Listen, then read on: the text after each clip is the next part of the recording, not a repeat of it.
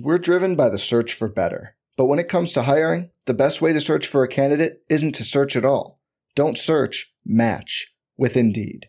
Indeed is your matching and hiring platform with over 350 million global monthly visitors, according to Indeed data, and a matching engine that helps you find quality candidates fast. Leveraging over 140 million qualifications and preferences every day, Indeed's matching engine is constantly learning from your preferences. Join more than 3.5 million businesses worldwide that use Indeed to hire great talent fast. And listeners of this show will get a $75 sponsored job credit to get your jobs more visibility at Indeed.com/Blue Wire. Just go to Indeed.com/Blue Wire right now and support our show by saying you heard about Indeed on this podcast. Indeed.com/Blue Wire. Terms and conditions apply. Need to hire? You need Indeed. Welcome in, everybody, to Candlestick Chronicles, a 49ers podcast on the Blue Wire Podcast Network. I'm Kyle Madsen. I write about the 49ers over at NinersWire.com. Joining me shortly is Chris Biederman. He covers the 49ers for the Sacramento Bee. The 49ers lost to the Packers 30-28 on Sunday, their first loss of the season. They moved to 2-1. Tons to unpack from that game, and we're going to get into that right now.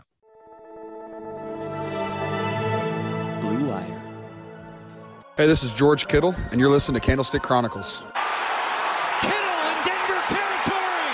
Kittle is gonna go! Touchdown! Bosa's got him, and he'll sack him back inside the 30-yard line. Nick Bosa drops Aaron Rodgers for a 13-yard loss. Quick pass caught by Kittle. He dives, and he's in. Touchdown, 49ers! All right, Chris, let's play the blame game, because you have to, in the present discourse around NFL football, there's one person at fault for every win and every loss. So Who are you picking? Yeah, it's such a weird phenomenon, right? Because weird thing. I can tweet something after the game, like about Jimmy Garoppolo's ridiculous fumble, and then point out that it led to a field goal, and then point out that the 49ers lost by 2 points. Yep. And then there will be an avalanche of Twitter responses that said, well, what about the defense? It's like, I'm not absolving the defense either. Right. You know, like everybody wants to say what's more to blame in a situation like this. Right. I think the offense and defense are both to blame. They did not play well on Sunday. They didn't play well. There are a couple disturbing trends, particularly offensively. Defensively, the secondary is a big issue. Mm-hmm. And so, you know, like that, I think both things can be true. I think there are issues with the running game. I think there are questions about Jimmy Garoppolo and Trey Lance. I think there are questions now that I think are fair about Kyle Shanahan and his willingness or unwillingness to trust young players, potentially including Trey Lance. Mm-hmm. Because now it feels like there's a trend. There's so many guys that the 49ers need to play well who are in their first or second years of their careers, and Kyle Shanahan just doesn't seem to have much trust in them, which is weird because it feels different from 2019. So there's just a lot to unpack from that game.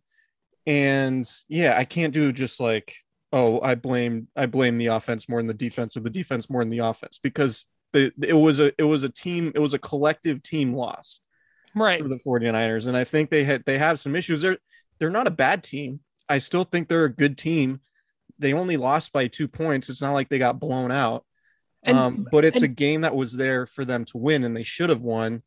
And I think, frankly, it was a pretty disappointing performance, all things considered.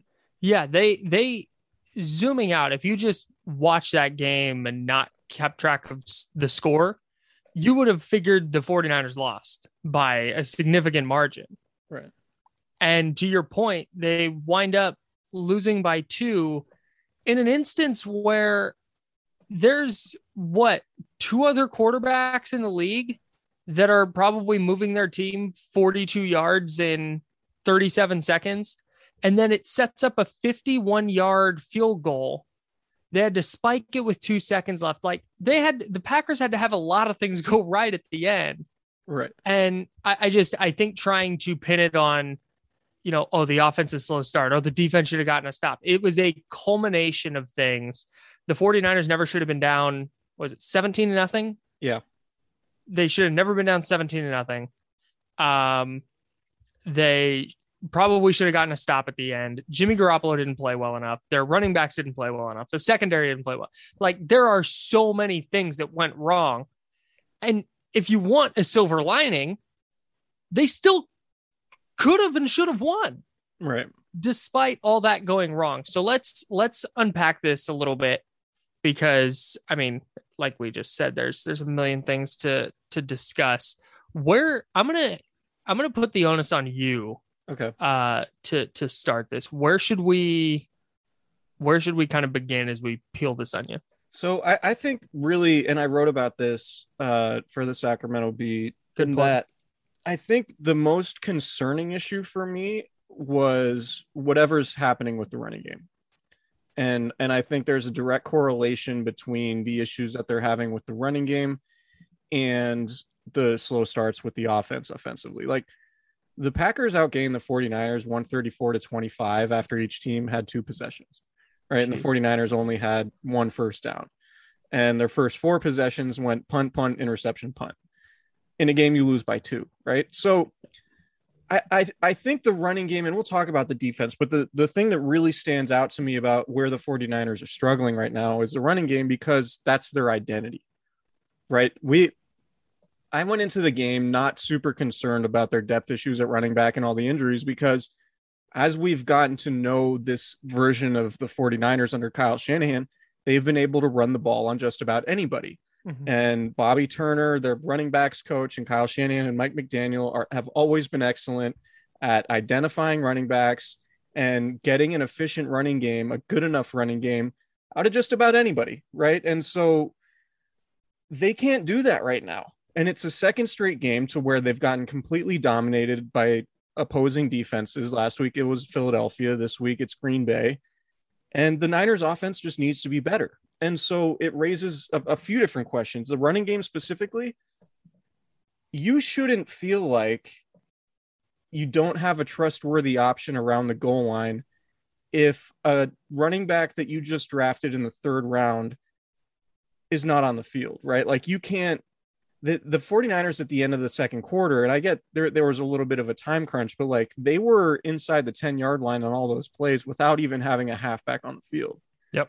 They were running shotgun and had Kyle Juszczyk back there, which I understand that can make sense, but I just don't remember ever seeing a Kyle Shanahan offense not have a halfback in that situation, and not even having the threat of running the ball at near the goal line, right? With a quarterback that isn't very mobile. Right. It was a weird sequence of plays. Yeah. And so the Sermon thing, look, Trey Sermon didn't look great. And I think it's fair to say that, maybe things have happened behind the scenes, or at least at practice, that has Kyle Shanahan not feeling particularly great about Trey Sermon. He had -1 yards on 3 carries in the first half, though. Mm-hmm. Right. And then he got going a little bit in the second half, but he just wasn't getting any looks. Like, George Kittle went into halftime with 9 yards rushing and was their leading rusher. He had 1 carry. Right. So they're like doing all of these weird, like, Deebo Samuel handoffs, bubble screen, George Kittle handoffs, getting Kyle Juszczyk involved in the running game. Like, I get you want to be creative and you don't really love your running back, but like, feed Trey Sermon and just get him in some sort of rhythm. Right. Right? Because you're not empowering your rookie and you're not developing your rookie if it's very clear in front of everybody when he should be the guy playing, the guy you traded up to draft in the 3rd round, who a lot of people liked, mm-hmm. to just run all these weird gadget plays where you're getting too cute. And none of it's really working. Yeah. So to me, I mean, the 49ers offense, everything they do is predicated off the running game, right? Play action is a huge part of their success. That has a lot to do with the effectiveness of the running game. And they just really struggle to get any sort of offensive rhythm if they can't run the ball. So I think that's a significant issue. And they ran the ball a little bit better, but the formula isn't great for them if you have Jimmy Garoppolo throwing 40 times.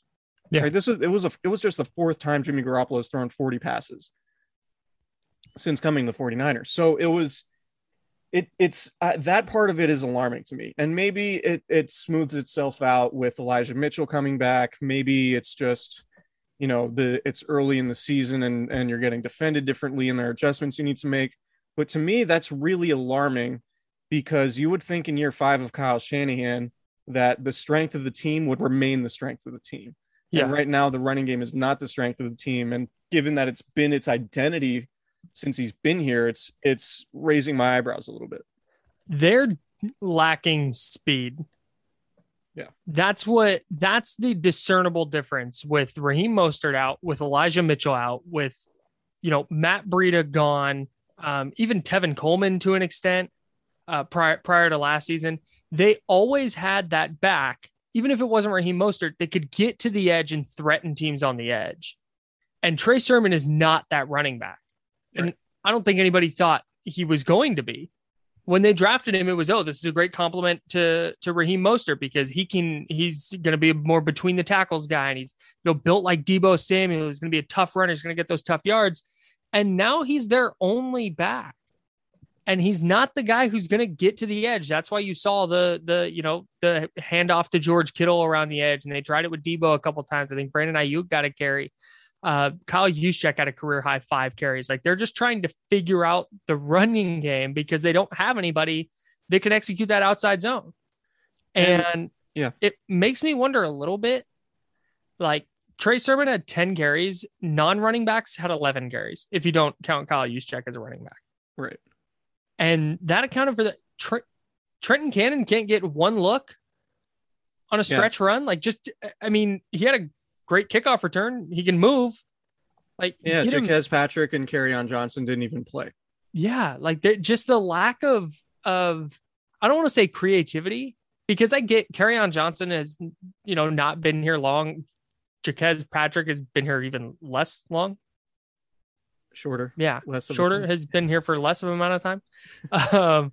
But Trenton Cannon's been here a couple of weeks. Like, he can't do that. Like, it was really, really interesting that that's what they resorted to in lieu of having an effective group of running backs, which is not something I ever thought we would be saying about the 49ers, just given their success with undrafted guys over the last 3 or 4 years. Yeah. And the Sermon thing, like, I think it's fair to ask the question, like, after he's inactive during week 1, only gets 1 carry week 2. And now it's like, he got 1 carry, went backwards, he dropped a pass. And then it's like, it seemed like Kyle Shanahan was like, I'm not going back to that well.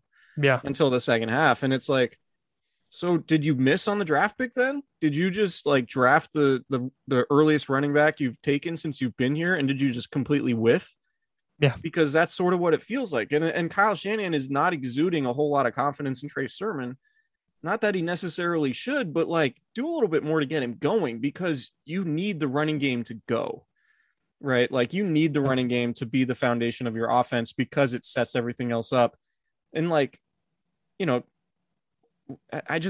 have the same questions about like Brandon Ayuk, right? Aaron Banks, inactive all season so far, first 3 games.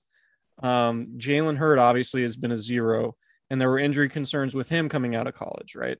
Mm-hmm. Like, there's enough of a sample size with young players to be like, something might be amiss somewhere, either in the talent evaluation aspect of it with the front office, or there's a disconnect with the coaching staff, or for whatever reason, they're just not able to develop these guys in a way that they need to be.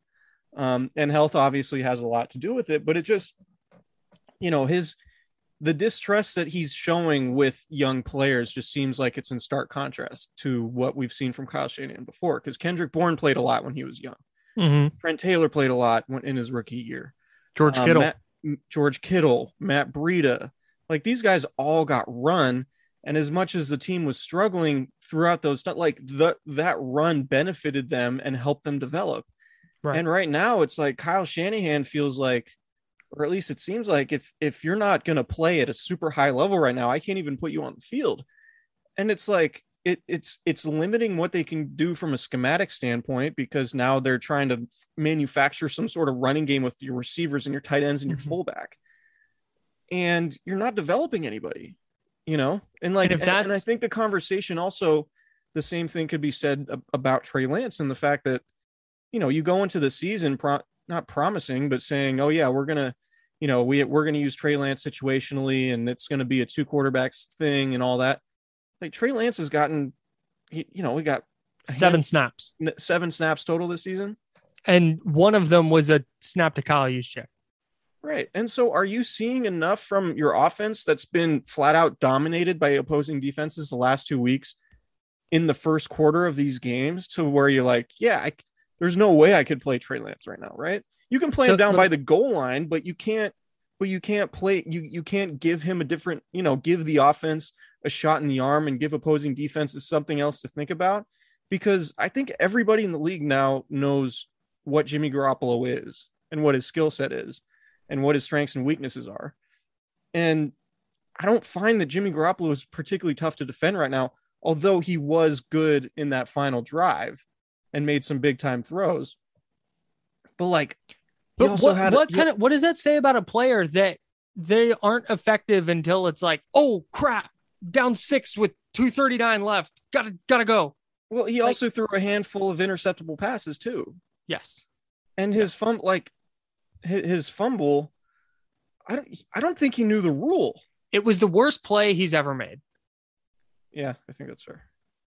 You made that point last night while we were talking in the press box or in the ride home. Yeah, but that wasn't on the pod.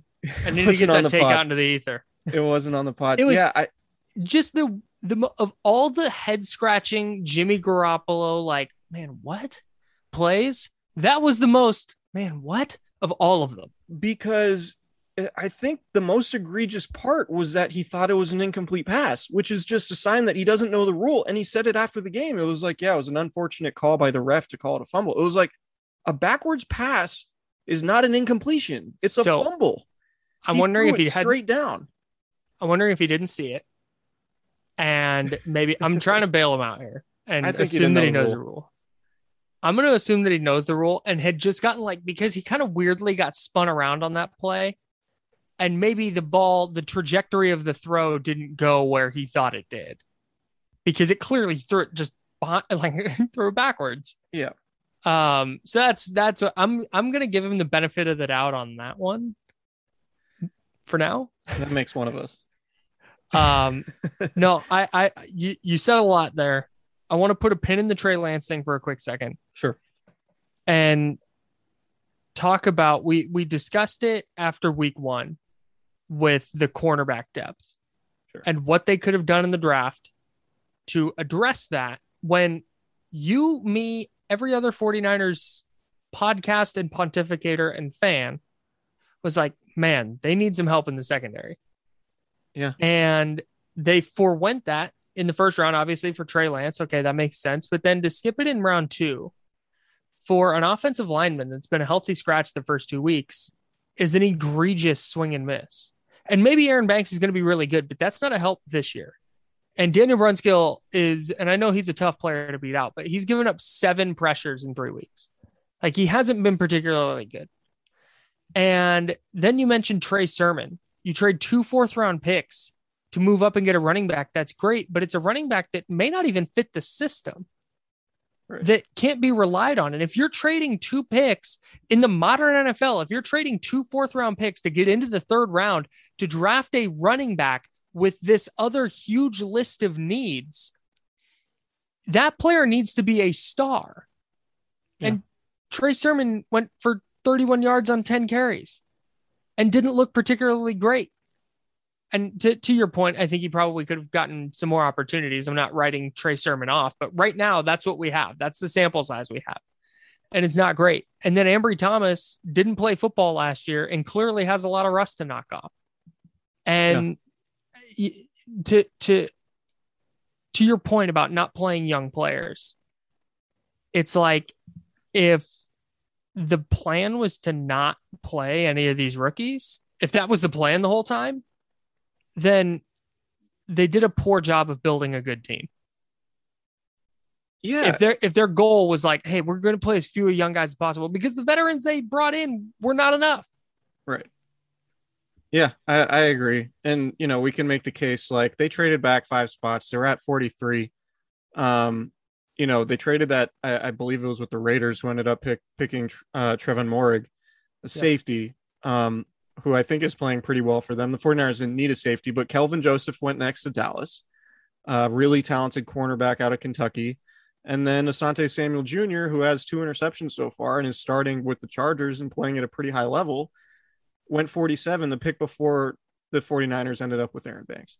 And by the way, they moved back in round 2 so they could get the extra picks to move up for Trey Sermon. Right. So just that whole sequence, if you look at it right now, and to your point, like, people are tweeting me like, oh, it's easy with hindsight to say they should have drafted Asante Samuel. It was like, no, like, talked about it. Everybody was talking about how they needed a cornerback, and everybody, all the draft experts and people you talk to in the league, it was basically a consensus. Like, if you don't get a corner in by round 2 at the latest, like, you're going to have a really hard time finding a starter. Yeah. And now the 49ers, because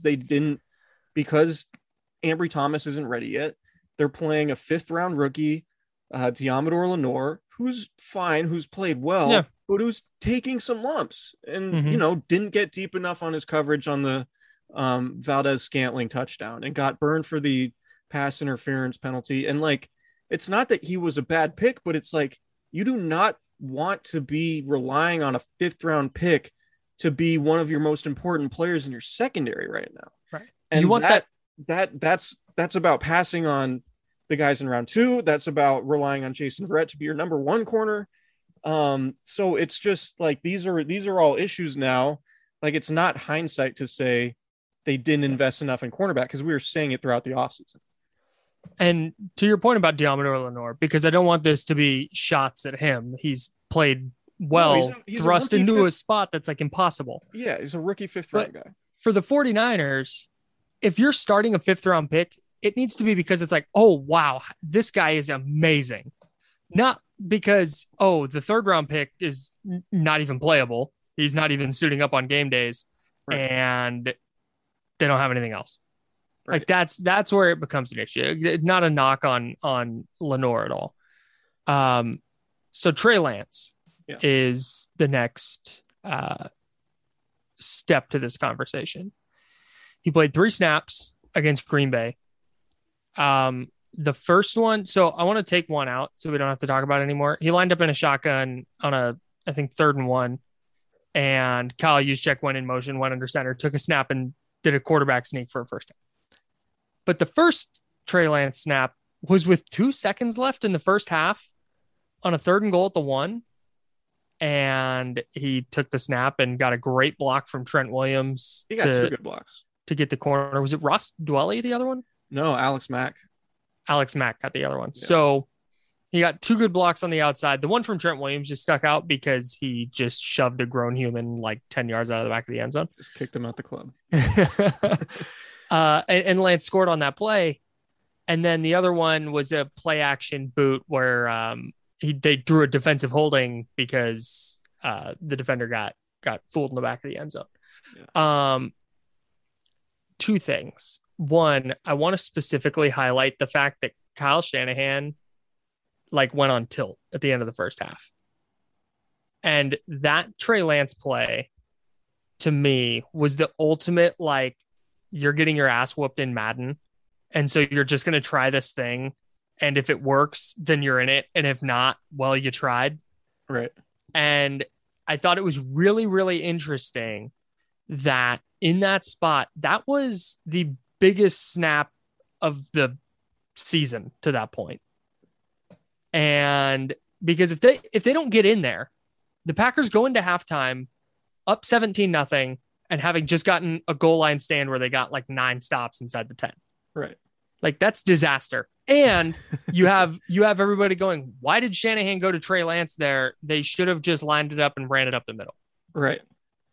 And I thought it was really interesting that was the move in that spot with 2 seconds left in the half, down 17-0.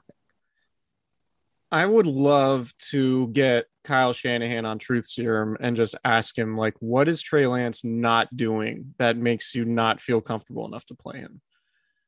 Because it was always sort of my assumption, and I think, this is clearly wrong at this point, that Kyle Shanahan has been itching to have any excuse to get Trey Lance in, right? Like, that was my impression throughout. Like, during training camp, it was like, all right, well, Jimmy's clearly more ready now, but Shanahan will be pretty aggressive when it comes to potentially making that move or inserting Trey Lance. And, I thought the Raiders preseason game sort of confirmed that. Like, oh, like, Trey Lance might play like 15, 20 snaps a game, and it might really, like, radically change what they do offensively. And they might have like two legitimate offenses that they run during a game, like, for depending on who's a quarterback. Right.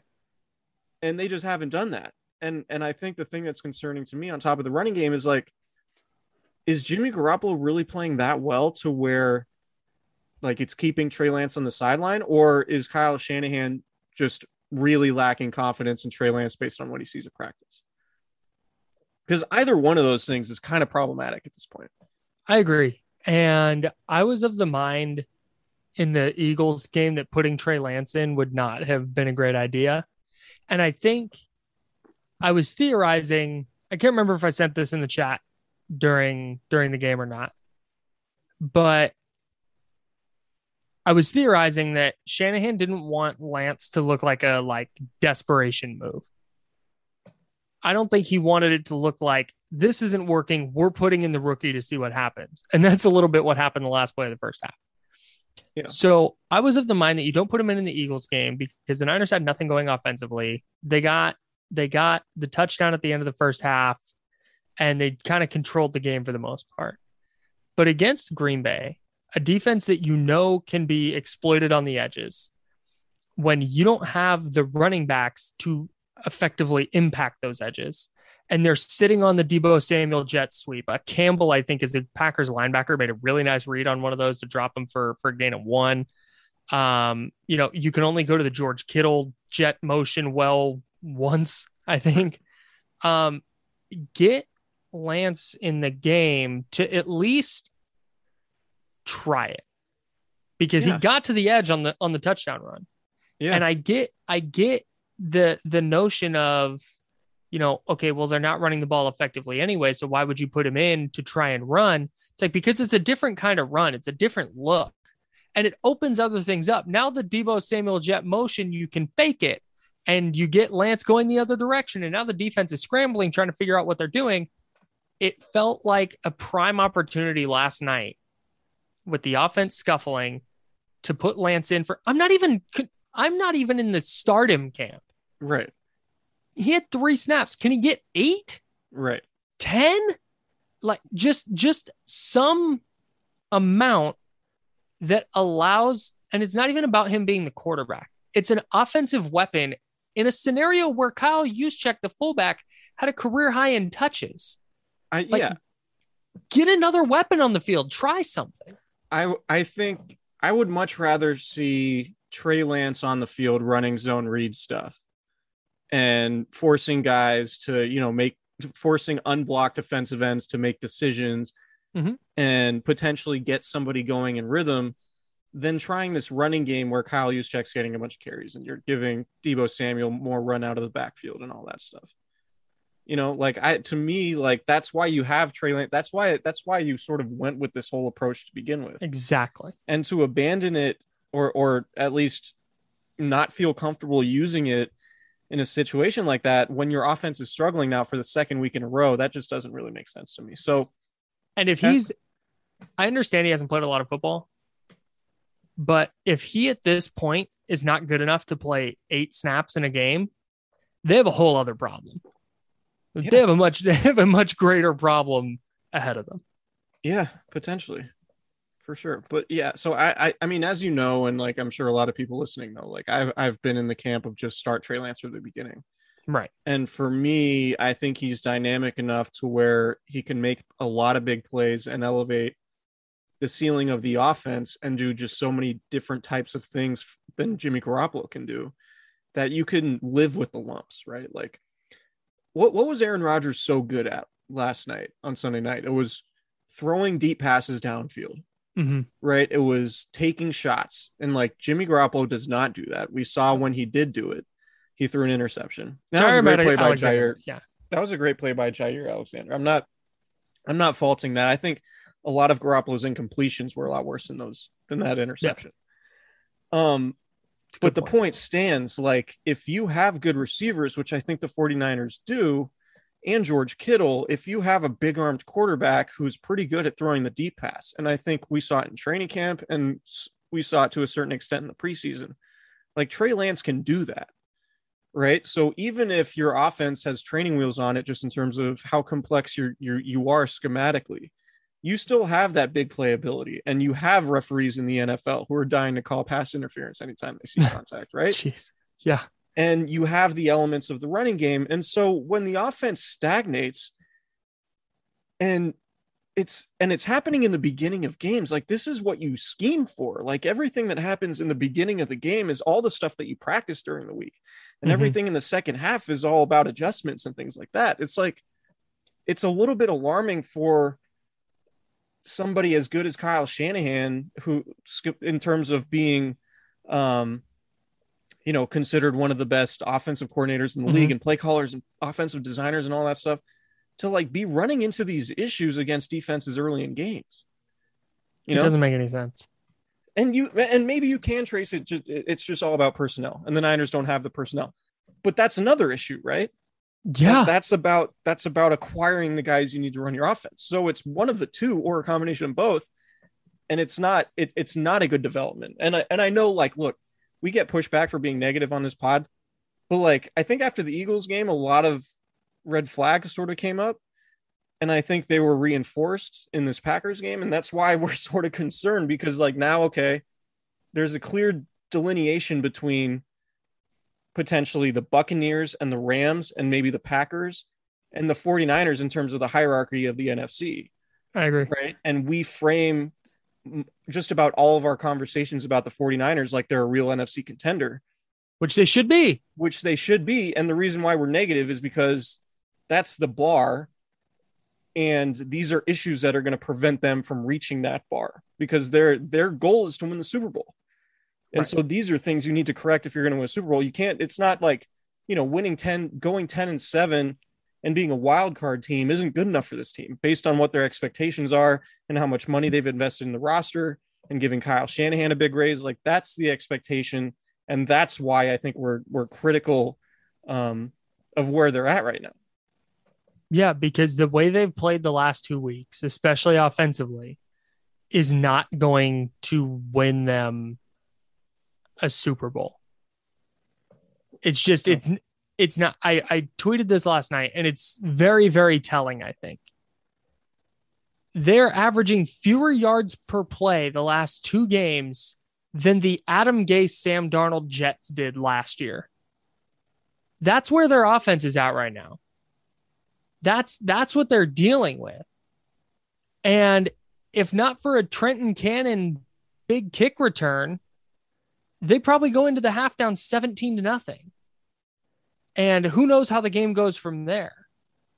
They had so many things go wrong the last 2 games and so few things go right, that it makes you wonder, any success they've had, it's like, how sustainable is it? Right. And what is going to get better? They need Jimmy Garoppolo to play better. The quarterback position is just too important to have a player that inconsistent. And I know there are plenty of good plays that you can point to. You mentioned the last drive, especially. He threw a couple of dimes on that drive and was really good. But there are too many head scratching bad throws in between that you just don't see from the other top tier quarterbacks. And if he was a quarterback that could consistently connect, I'm not even talking 50-yard bombs, but can you get it 20, 25 yards down the field and not allow defenders to just sit on those little crossing routes that Ayuk and Samuel ran all night? Yeah. Like they run 8 yards and then sit. underneath the zone. And that's why you saw so many balls where Ayuk or Samuel were getting crunched right as they were catching it, because it's easy to sit on. Right. And so we can point to the run game. We can talk about, I don't think weaponry is a problem. I don't think their personnel is a problem. I think this is the best offensive line and the best group of skill players that Garoppolo's had. I agree. Yeah. I agree. And if they got, and that's why Trey Lance comes up, because it's like, you look at this on paper and it's like, what's not working? And maybe if Raheem Mostert was in there, it would all be different. And I think it would be a little bit different just because their offense is so much better when he's in, but they don't have Raheem Mostert. So now what do? It's clear the last 2 weeks that Jimmy Garoppolo is not consistently effective enough to, like you said, justify, he takes all of the snaps save for 2 or 3 in, special situations. Like, I think even if it doesn't even have to be permanent, like just try and get something going offensively, something to feel good about, and not this, win over the Eagles where it's like, they had to scratch and claw. And then this win over the Packers where it's like, what in the hell happened in the first half? Right. It's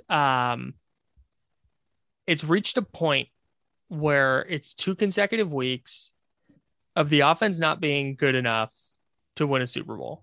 And that's where you start trying to figure out a solution.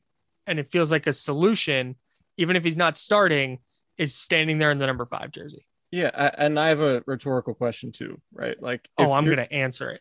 Okay.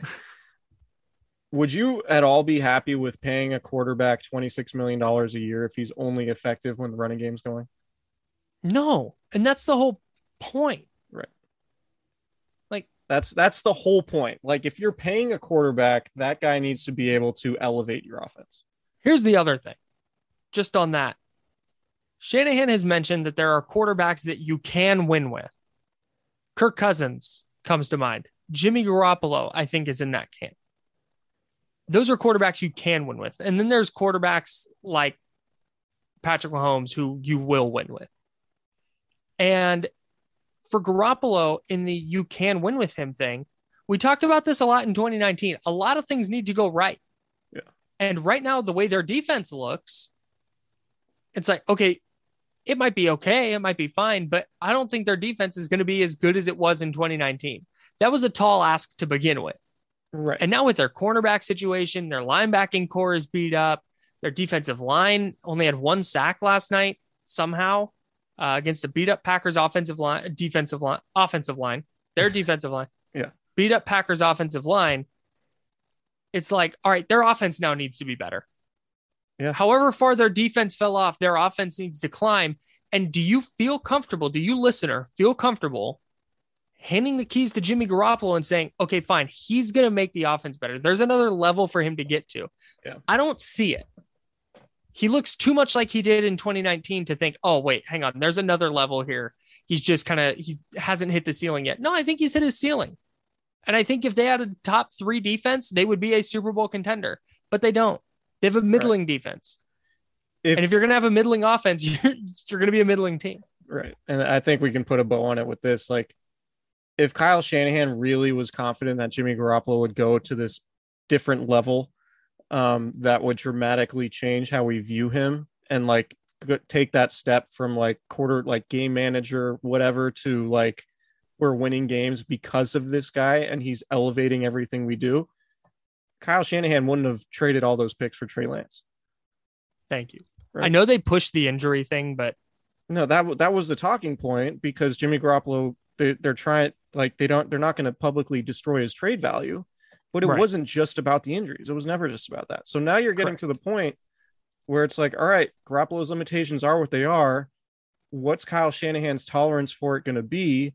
Because the offense has frankly looked abysmal. And if you're paying Jimmy Garoppolo, you should be able to overcome the inability to run the ball. Right. So yeah, I think we're in agreement on that. And we'll see, like, we'll talk about it as this week goes on with the Seahawks coming. And what I would imagine, like, Trey Lance's role is going to expand. And if it doesn't, I think you're going to start hearing a lot of questions. Yeah. About what the hell is going on. Yeah. It'd be cool to ask him.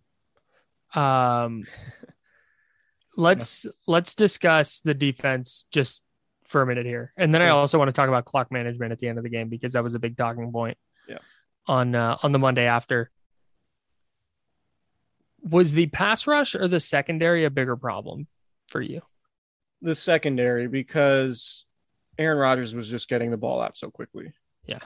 Right. And I'm not sure how much of it is schematics or if it's just personnel. I tend to think it's personnel. What was really problematic was that, Devontae Adams is the guy, right? Like, he's the guy that Aaron Rodgers is going to find in these key moments. And it just wasn't, the coverage was way too soft. Like the first one, Aaron Rodgers I'm talking about the first throw of the last possession. Aaron Rodgers makes an unreal throw just over Fred Warner, layers it between the safeties and finds Adams, gets to midfield. Great throw. Incredible quarterbacks make incredible throws. But the second one, Lenoir, Adams makes the catch at the exact distance he needs to get into field goal range. And Deommodore Lenoir is 5 yards away from him.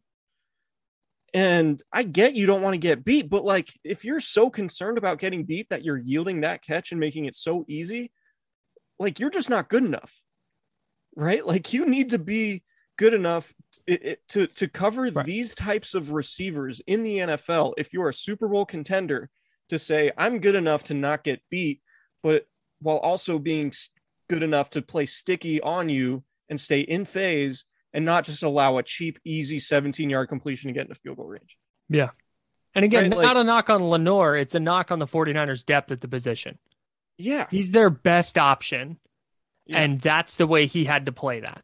And I mean, that's frankly what happened with Devontae Adams is exactly what I would expect of the secondary in the state that it's in, or at least the cornerback. Totally.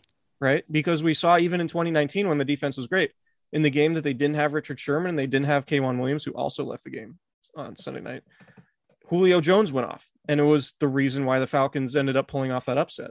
Yep. Right. So it's just that, to me, what's happening at cornerbacks falls squarely on the front office. And I think it sort of leads to another discussion, particularly with how Sunday night went, because Kyle Shanahan has made it clear, which is one of the more interesting things philosophically in terms of building a defense, that he prioritizes pass rush over coverage in the secondary. And, there's an analytics community that believes coverage is more important than pass rush. I go back and forth on it. I tend to think pass rush is more important, but there are games like Sunday night where you're playing one of the best quarterbacks to ever play against potentially a Hall of Fame who's throwing to a Hall of Fame receiver potentially. And he's just going to get the ball out quickly, and your pass rush is going to be negated just through schematics and how quickly Rodgers can get the ball out of his hands. And then you do need to rely on your secondary. Right. So that's part of it that, you can question Kyle Shanahan's philosophy when it comes to building a defense. As an offensive guy, he will say, I would much rather go against a bad pass rush and good secondary than a good pass rush and a bad secondary. Sure. Right. So and I'm not saying I necessarily disagree with him, but this is the counter argument to Shanahan's philosophy. And you wonder, given the trends of the NFL, can you win that way? But that's the issue, I think, is they want to be built front to back. They want to have this great pass rush. You still need to have an average secondary. You can't just have a shitty secondary and say, hey, this is fine. The pass rush is really good. No, because of what you just said. The long completion, and it was on K'Waun Williams, the one to Alan Lazard, the 43-yarder on the first drive. Yeah. Rodgers got to the top of his drop and just let it rip because Lazard had 4 yards of separation. Yeah. Just off the line. And that's the kind of thing, and again, not to pick out K'Waun Williams, the entire cornerback group had a problem with it on Sunday. But if that's how it's going to be, if he's going to get to the top of his drop and he's going to have receivers with multiple yards of separation, you can't have a bad secondary. A great pass rush isn't going to make up for bad cornerback play, right? But it's going to make good cornerback play look great. It can't make bad cornerback play look good. Right. And that's what it feels like the 49ers have done is they've invested all these resources in the defensive line, which is fine, but you have to invest something in the secondary. Yeah. You can't throw a third round pick and a 5th round pick at this situation and go, yeah, all right, if Jason Verrett and Emmanuel Mosley aren't available, here's what we got. Yeah. Because it's not going to be good enough. And it wasn't. Yeah. And the spots for me, like Dante Johnson, respectable vet, been with the team for a long time, good dude from everything I understand, like a professional, but like that spot should probably be a 2nd round draft pick. Yeah. Absolutely. Right, that you're developing, who's also just talented enough to where you could say, all right, you're very young and inexperienced, but at least you're talented to where we can put you in these spots and you have a better shot at making plays. Right. And so that's the like, you have to sign Josh Norman and Dre Kirkpatrick. Like that's your contingency plan for Jason Verrett potentially suffering another injury, which, like I don't need to dive into the injury history of Jason Verrett and just the risk that having him as your number 1 cornerback represents, right? Correct. So, yeah, we've harped on the cornerback situation a lot. I don't want to continue doing it, but this is the reason why. I want to continue it for one more second. Yeah, I just think it's such that they knew which receivers are in their division, right? They know, and you would hope. And they know if they were to get to the Super Bowl, they're going to have to go through Green Bay and Devontae Adams and Chris Godwin and all those other guys in Tampa Bay and Tyler Lockett and DK Metcalf in Seattle and DeAndre Hopkins in Arizona and Cooper Kupp in LA. You're not even in the AFC yet. Right. But just the NFC, yeah. There's so many good receiving cores out there. Like I get Jason Verrett played at a high level and he's good when he's healthy, but like, come on. Yeah, you can't rely on Jason. You can't go into a season with Jason Verrett as your number 1 guy without any secondary plan. Right. And that's the problem. Is it's not like Jason Verrett might have been great this year. He was a Pro Bowl caliber player in 13 games last year, but like you said, that injury history is still very much there despite the fact he played a career high in snaps last year. And it was a baffling oversight. Like I understand they don't want to invest a ton of resources at cornerback, but you got to do something. Yeah. Are you surprised that they didn't make a play for CJ Henderson, who was traded from the Jaguars to the Panthers, for tight end Dan Arnold, like the number 2 tight end for the Panthers, and a 3rd round pick? Is that something that you would have done if you were San Francisco? I definitely that's the type of trade I think they need to make. And Henderson makes a lot of sense he would have made a lot of sense because of just the talent. Like he was a 1st round pick in 2020, right? Like he's a very talented guy. And there might be questions about his fit in the locker room or whatever, but I think you're desperate enough to where if you can get a guy who is a 1st round pick and hasn't completely just fallen off a cliff in terms of productivity, like that might be worth a flyer. And maybe they have their eyes on somebody else, but I think it's pretty clear that around the trade deadline they need to make a deal for a corner that they feel comfortable starting. And I don't think I think there's going to be a lot of discussion about Richard Sherman. Mm-hmm. I like Richard a lot personally. That's my guy, and he's a Hall of Famer and arguably the best cornerback of our generation and all that. Mm-hmm. But like a 33-year-old coming off, calf and Achilles stuff. He missed 11 games last year. And Josh Norman is now coming back from a punctured lung or a collapsed which is insane, by the way. Like take some days off, my guy. Yeah. Like he has bruised lungs with fluid in his lungs. He was coughing up blood. He spends the night in the hospital. He's like, be at practice on Wednesday. Dude, I stubbed my toe and I'm checking how much sick time I have. Yeah. Football players are different humans. They are different humans. But the point is, like, go ahead. As much as Richard Sherman could potentially help the 49ers if everything were to go perfectly, there's also a chance if you bring Richard Sherman in, it doesn't go perfectly. And then you have not solved your issue. Yeah. Right. Like your depth issues at cornerback and injuries and all that aren't solved necessarily. I'm very interested to see. And last thing, and then we'll hit a quick break, but two more things. I want to talk about clock management too, but I'm really interested to see whether they do make a trade this year, because they don't have a first round pick, as we know. They traded their third round comp pick. So they're going into the draft with a second round pick and a third round pick. And they will probably have to unload at least one of those if they're going to make an in-season move for an impact player in the secondary. Like a good, not just some random guy that's like, oh yeah, he gets some snaps, like a good player in the secondary. It's the Emmanuel Sanders equivalent at cornerback. There you go. Perfect. They're going to need to trade at least one of those picks, maybe both. Yeah.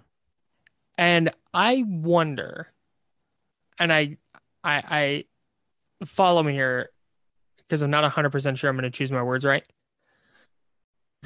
But I almost wonder if they're just going to roll with it and try and piece together a secondary this year and hope they go 10-7 and make the playoffs or in the playoff chase.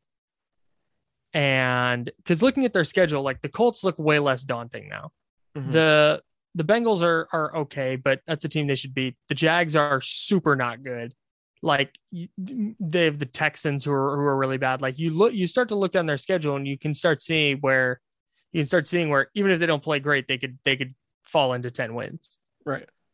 And I'm wondering, conspiracy theory Kyle here, tinfoil hats on. If they're looking at this and going, all right, hey, this is the Chiefs' Alex Smith year, make the playoffs, lose in the playoffs, and then keep those draft picks to help restock the cupboard for 2022 and beyond, because that's what quote unquote matters. And that's not to say they're not going to try and win the Super Bowl this year, but I think when they're projecting things 4 or 5 years out, if trading for Stephon Gilmore mid-season is worth mortgaging all their effective premium draft capital that they have next year. Right. That's a fair point. I think the counterpoint would be what we're talking about. I think the counterpoint would be what we're talking about in terms of their draft picks now not hitting.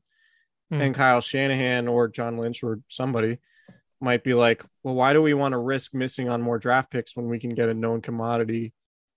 That's fair. And, a player that we know has played in the league and can be good and can play at a certain level, rather than taking a swing on young guys, because apparently they don't like playing young guys right now. Well, it depends. So that's sort of that's what the Rams have done, right?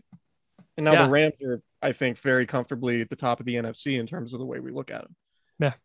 So I think there's an element of that. I think Shanahan's just really competitive. He's tired of not having seasons like 29, like tired of missing the playoffs. And I think they're going to get to a point where it's like, all right, we need to pull a trigger and get somebody in here.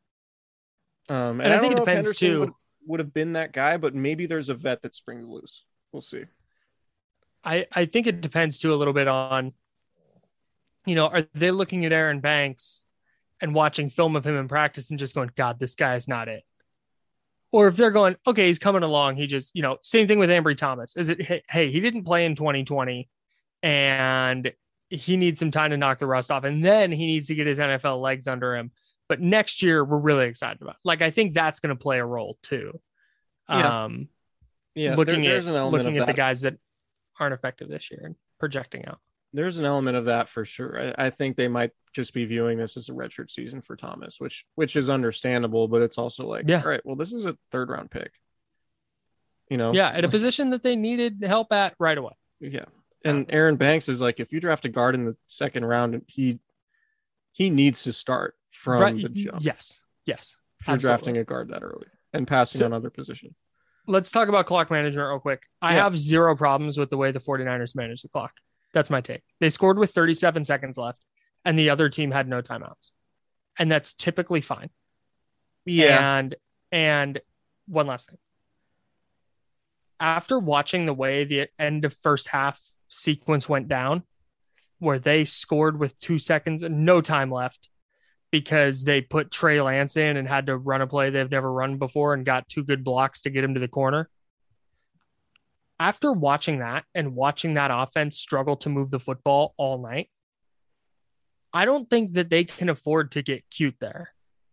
I think they just have to get the ball in. And I think that their offense was so frenetic all night, and Jimmy Garoppolo especially, that he's not sitting there getting set, taking a mental photo, and then looking up at the play clock going, all right, hang on, settle it down. We're going to take this down to 3. Right. I think he's just trying to get the snap off and successfully run the play, because that was such a hard thing to do consistently all night. And they had finally gotten in a rhythm where it was like, okay, they're going to score here. And it was with 37 seconds left. Yeah. Like, I think nitpicking at that point is kind of a lot. It's really hard to score touchdowns. Great point. Like, it's really hard to score touchdowns. It's even harder to score touchdowns and time it exactly the way you want to. Yeah. Right. So I'm with you in that. I think the focus is just getting in the end zone, and the clock stuff is very secondary, because if you do get too cute and say Kyle Juszczyk just decides to dive and then you use a timeout and then you start running the ball, it's like, all right, all of a sudden it's 4th down and 4 and you don't know if you're going to score. Yeah. Right. Yeah. And then like you were assuming you're going to score, but now you're not even getting in the end zone, and the Packers are winning that way. That to me is a far more disappointing way to lose than the way the 49ers lost it. And it still took, and here's my thing. Like I said at the top of the podcast, there's 3 quarterbacks that get their team in field goal range there. Yeah. Like not many guys. It took a great throw that you talked about earlier from Rodgers to Devontae Adams for 25 yards on the first play. It took a really, really nice throw, and it still set up a 51-yard field goal. Right. I mean, it wasn't like they got down to the 20 and, it was this huge, it just, I don't know. You have to punch the ball in there. Yeah, and the other thing, Dan Dibley, one of the hosts I produced at 95.7 The Game in San Francisco, brought this up too. And I hadn't even thought about this. By kicking the ball out of the end zone for a touchback, they didn't run any time off on the kickoff. Yeah. That would have been a great time to just airmail a kickoff and make them, I mean, you run the risk of them returning it, but make them run some clock on the kickoff. And you can also, like, after you tackle a guy, you can lay on him and not let him get up and get the ball to the official and get the ball spotted super fast. Like, it felt like none of that happened on the last completion to Adams. Yeah. There was no skullduggery. Yeah, no, there's a gamesmanship element to that where you can try to slow them down in between plays. I'm with you. Like, in an ideal world, you would love to just score as the clock hits 0 and then, win the game on the extra point and not even let Rodgers get on the field. But like, how often do you even see that from the best offenses in the league? Yeah. Like, you never see a team score. Everybody talks about it. Like, oh, they left him too much time. What idiots. But it's like, it's really hard to time when you score if the defense isn't letting you score, which does happen sometimes, but it wasn't going to happen in this case. And can you imagine if, okay, let's say they're at the 12-yard line, clock's ticking down. Garoppolo looks up and says, oh, there's 12 seconds on the play clock. Hold on. Snaps it with 2. They pick up a couple yards, call a timeout, and then don't score. We're sitting there wondering what they were doing, wasting so much time. Yeah. It's such it's one of those things like we talked about at the top of the podcast. It's a thing to pick out that, like, could they have done it differently / better? I guess. Yeah. They could have scored with 0 time left, but this offense is not good enough to get cute in that spot. Especially if you're not running the ball well. Especially if you're not running the ball well. That's where it's at. And to that end, Kyle Juszczyk made a hell of a play to get in the end zone. Great play. It wasn't like, it wasn't like he was wide open in the middle of the end zone and caught it. Like, he had to run through a couple guys to get there. Yeah. It just, I don't know. They scored with 37 seconds left and the Packers had no timeouts. Yeah. That's a win against like 29 other teams. Yeah. Like Pat Mahomes, Aaron Rodgers. Is there any other quarterback? Like, would you say Justin Herbert? Josh Allen? Maybe. But those are maybes, right? Is there a ghost in your room right now? What's happening? Dude, did you see that? I did see that. What was that? What the fuck? Dude. There was just like a string or something that just like floated right behind Kyle's head and through his No, that was in front of me, but I didn't see it. Dude. Did somebody die in your room? That. Or in your I office? hated that. I'm freaking out right now, dude. Well, I think I mean the broader point, and like I think people are going to listen to this and be like, wow, I can't believe how out on the 49ers they are. Like there's also an element of randomness in the NFL that, like, if those two teams as made up as they are, or like as composed as they are, if those two teams play 10 games, maybe the 49ers win 6 of them. Yeah. It's not, we're not selling the idea of the 49ers as like powers in the NFC entirely, because there is that randomness, and there are things that could have swung the game the other way that would completely change the conversation. Like, I think the 49ers are still a good team and should go to the playoffs. They went into that game for me in the tier below Super Bowl contender. Sure. Like, they were in that just on the bubble, and they need a couple things to go their way to get there. And they're still in there for me. Yeah.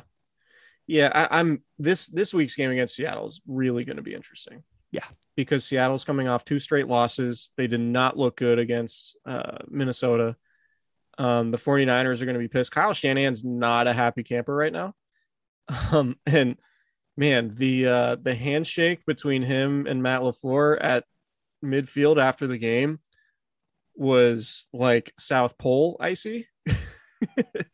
And there's a little bit of talk. I know Mike Silver tweeted his thread about there being sort of a strained relationship between those guys, and those, they've coached together for a while at various stops. And according to Silver, the LaFleurs, including Mike, who is the Jets offensive coordinator, who was on the 49ers staff for the last 4 years, they're a little bit upset with Kyle Shanahan about even broaching the idea of trading for Aaron Rodgers. And there's rumblings of the Packers feeling like the 49ers might have tampered with Rodgers in expressing their potential interest in trading for him before the draft, when Rodgers was making it clear he wanted out of Green Bay.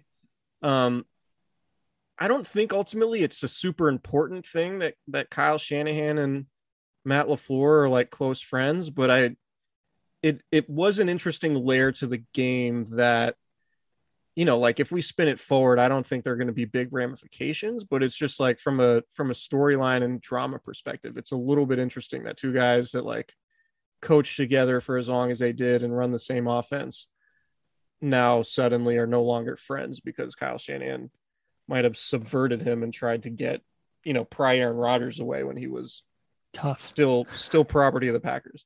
Tough scene. Yeah. All right, let's take a quick break. 49ers football is finally back. Not just on the road. They had a home game. Electric atmosphere is unbelievable. Well, there's no need to exhaust yourself searching all over the internet to find 49ers tickets anymore, y'all. Because TickPick, that's TickPick, is the original no-fee ticket site, and the only one you'll ever need is your go-to for all NFL tickets. See, what TickPick did is they got rid of all those like service fees and all that stuff that you buy your ticket for X price and then you see it's twice that when you go to check out. They got rid of all those fees. It allows them to guarantee the best prices on all of their NFL tickets. And if you don't believe me, if you can find better prices for the same seats on another ticket site, TickPick will give you 110% of the difference in the purchase price. So the 49ers had their home opener against Green Bay on Sunday Night Football. It was incredible. Loved the atmosphere. The atmosphere might be even better in week 4 when they host the Seattle Seahawks at Levi Stadium. You need to be there, and TickPick has you covered. Can't wait to be out at that Seahawks game. We had some people, Chris, on Twitter that hit us up and said they used TickPick to get out to the Niners Packers game. There's some people that are going to games on the road. TickPick works, and it's the cheapest way to get your NFL tickets. Visit tickpick.com/candlestick today and use the promo code Candlestick to save $10 on your first order of 49ers tickets. Can I name drop a prominent Bay Area media member who hit me up asking for a plug on tickets, and I sent him TickPick? Please. Marcus Thompson.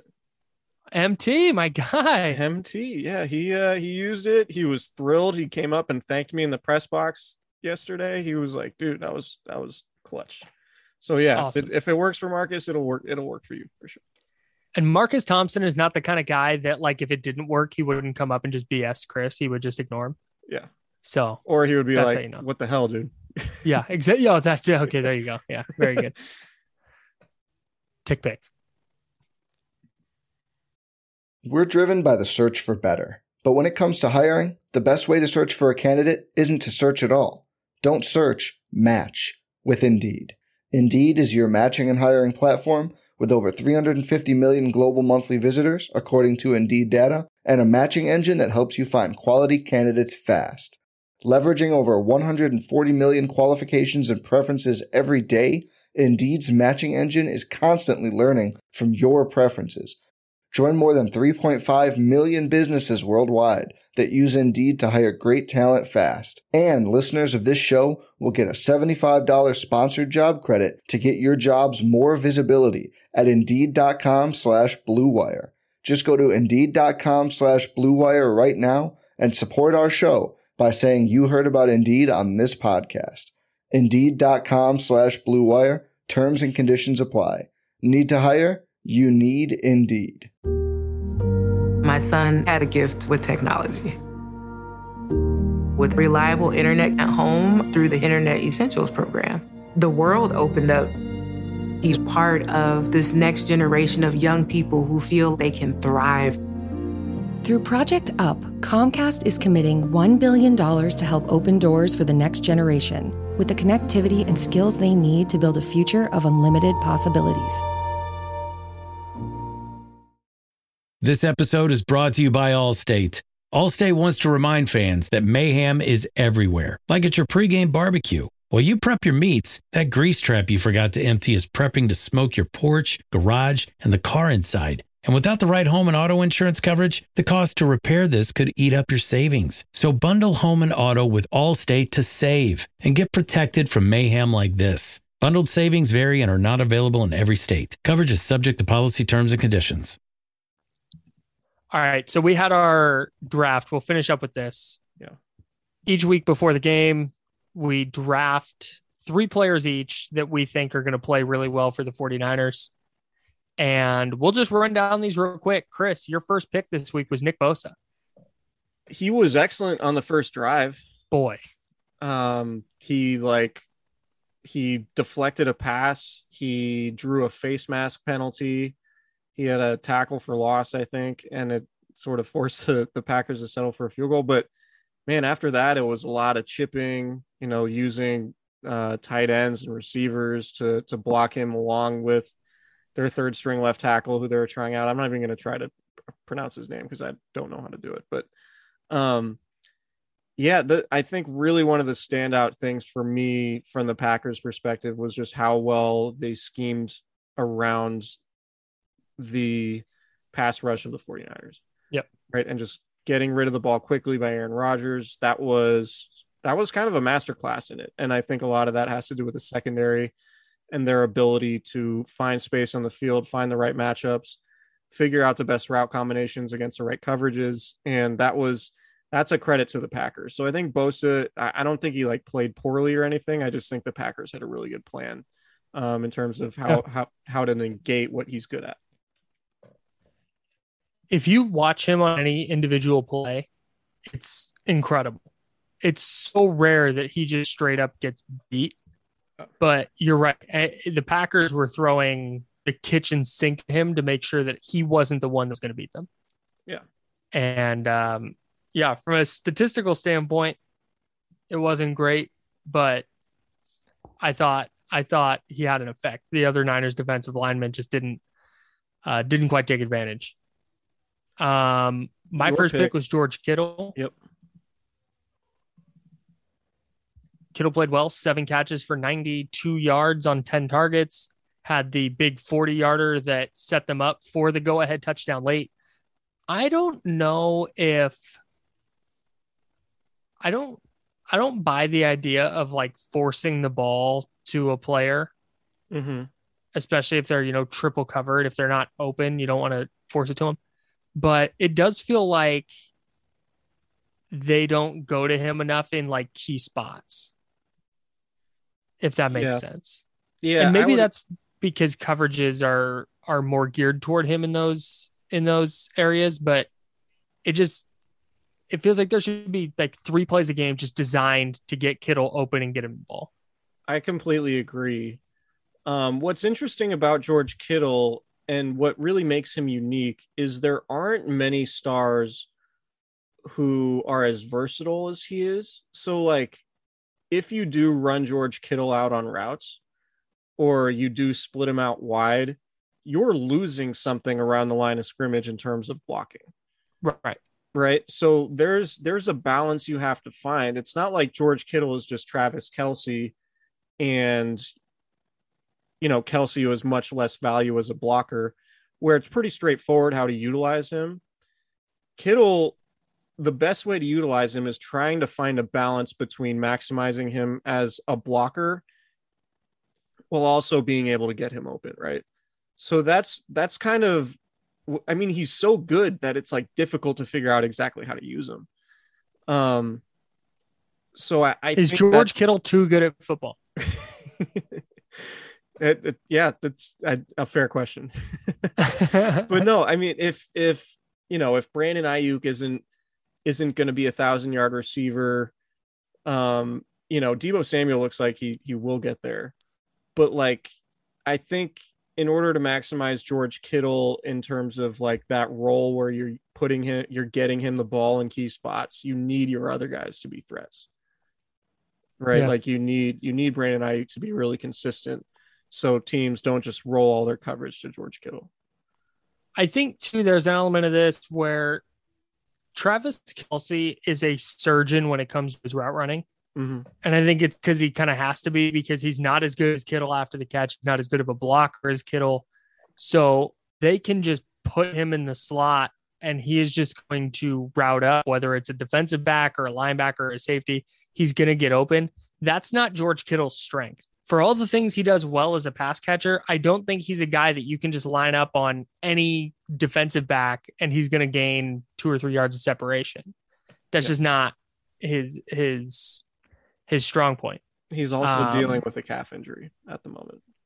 Right. And that's something that I think needs to get taken into account. Yeah. Good pick though. He was good. He was really, good. Really good. He made two nearly really had good catches on that last drive. I couldn't tell. Was he trying to stay in bounds?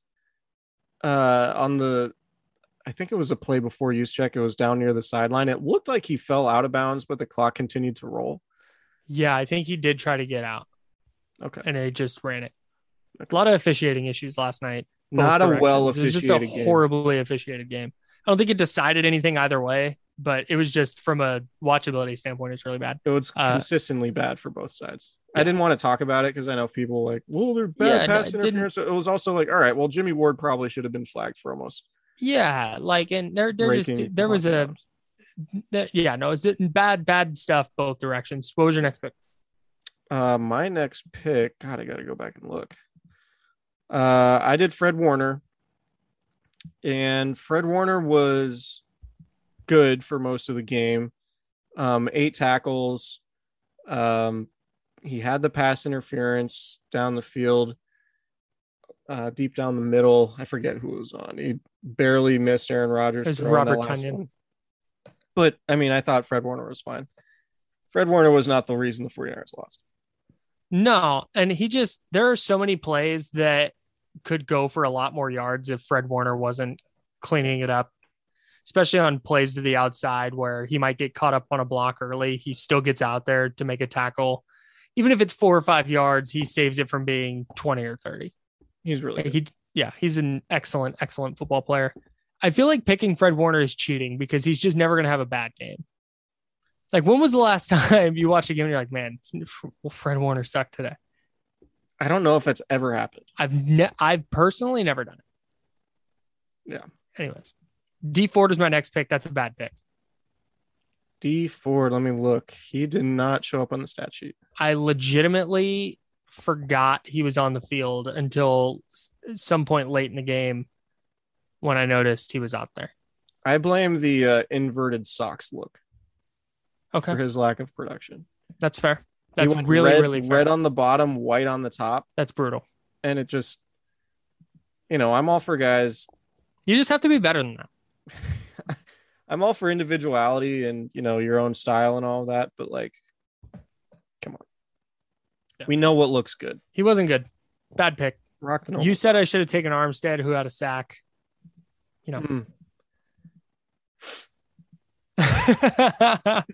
Trent Williams is your next pick. Trent Williams is my next pick. He had the block on Trey Lance's touchdown run. Really good move by Trey Lance to give Trent Williams that spike. Yeah, for sure. And also a good job by him. I don't want to take away from Trent Williams, but allowing Williams to get out there to make the block. Yeah. And just taking his time and letting that play develop. I think Trey Lance has a good way about him. Like, in terms of, like, emotional intelligence and being personable and all those things. Like, I think he's a high level individual. Sure. That's probably why they traded so many picks to draft him. Yeah. I think that was an example. My last pick. You got a touchdown out of him. I did. Brandon Ayuk, he's back. He outsnapped Trent Sherfield 60-2. Brandon Ayuk is back, folks. 4 catches, 37 yards, a tug. Shout out to Brandon Ayuk for coming through for me and getting a score. And I think he had 7 targets. He caught 4 of them. 6 targets, caught 4. Good game for him. He dropped. I think that was a drop there was one in the end zone, like over the middle in the first half. Second like quarter. High and behind him. Yeah. I mean, I don't want to keep just bagging on Jimmy Garoppolo, but, like, a lot of his completions too were inaccurate. Like, it wasn't like took a monster catch from Debo on the one on the last drive. Yeah, there wasn't a lot of catch and running because the throws were accurate. It was a lot of like, oh, I got to dive and readjust. Yeah. And not get any yards after the catch because these throws weren't great. Not his best game, but Brandon Ayuk was really good. I think I won this week. Yeah, you got a touchdown and you got the leading receiver in Kittle.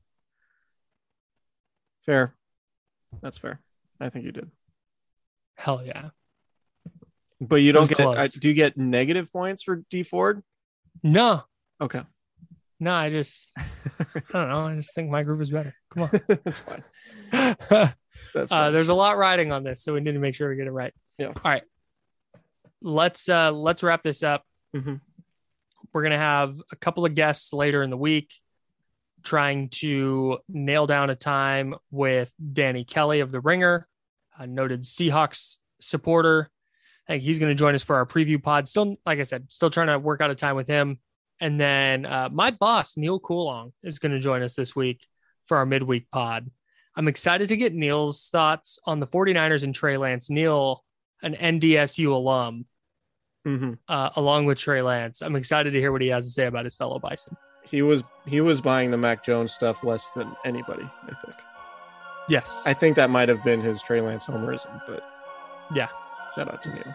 Big Trey Lance guy. And just a fun guy to talk to. So I'm excited to have him on the podcast, I think for the first time. So look forward to that conversation. Second time? He did the Old Rush Steelers game with us. Remember? Oh, that's right. I remember that. That was great. Second time with Neil.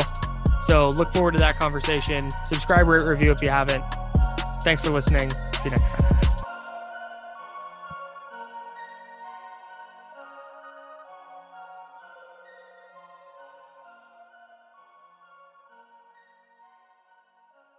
Every fan knows the right player in the right position can be a game changer. Put LifeLock between your identity and identity thieves to monitor and alert you to threats you could miss.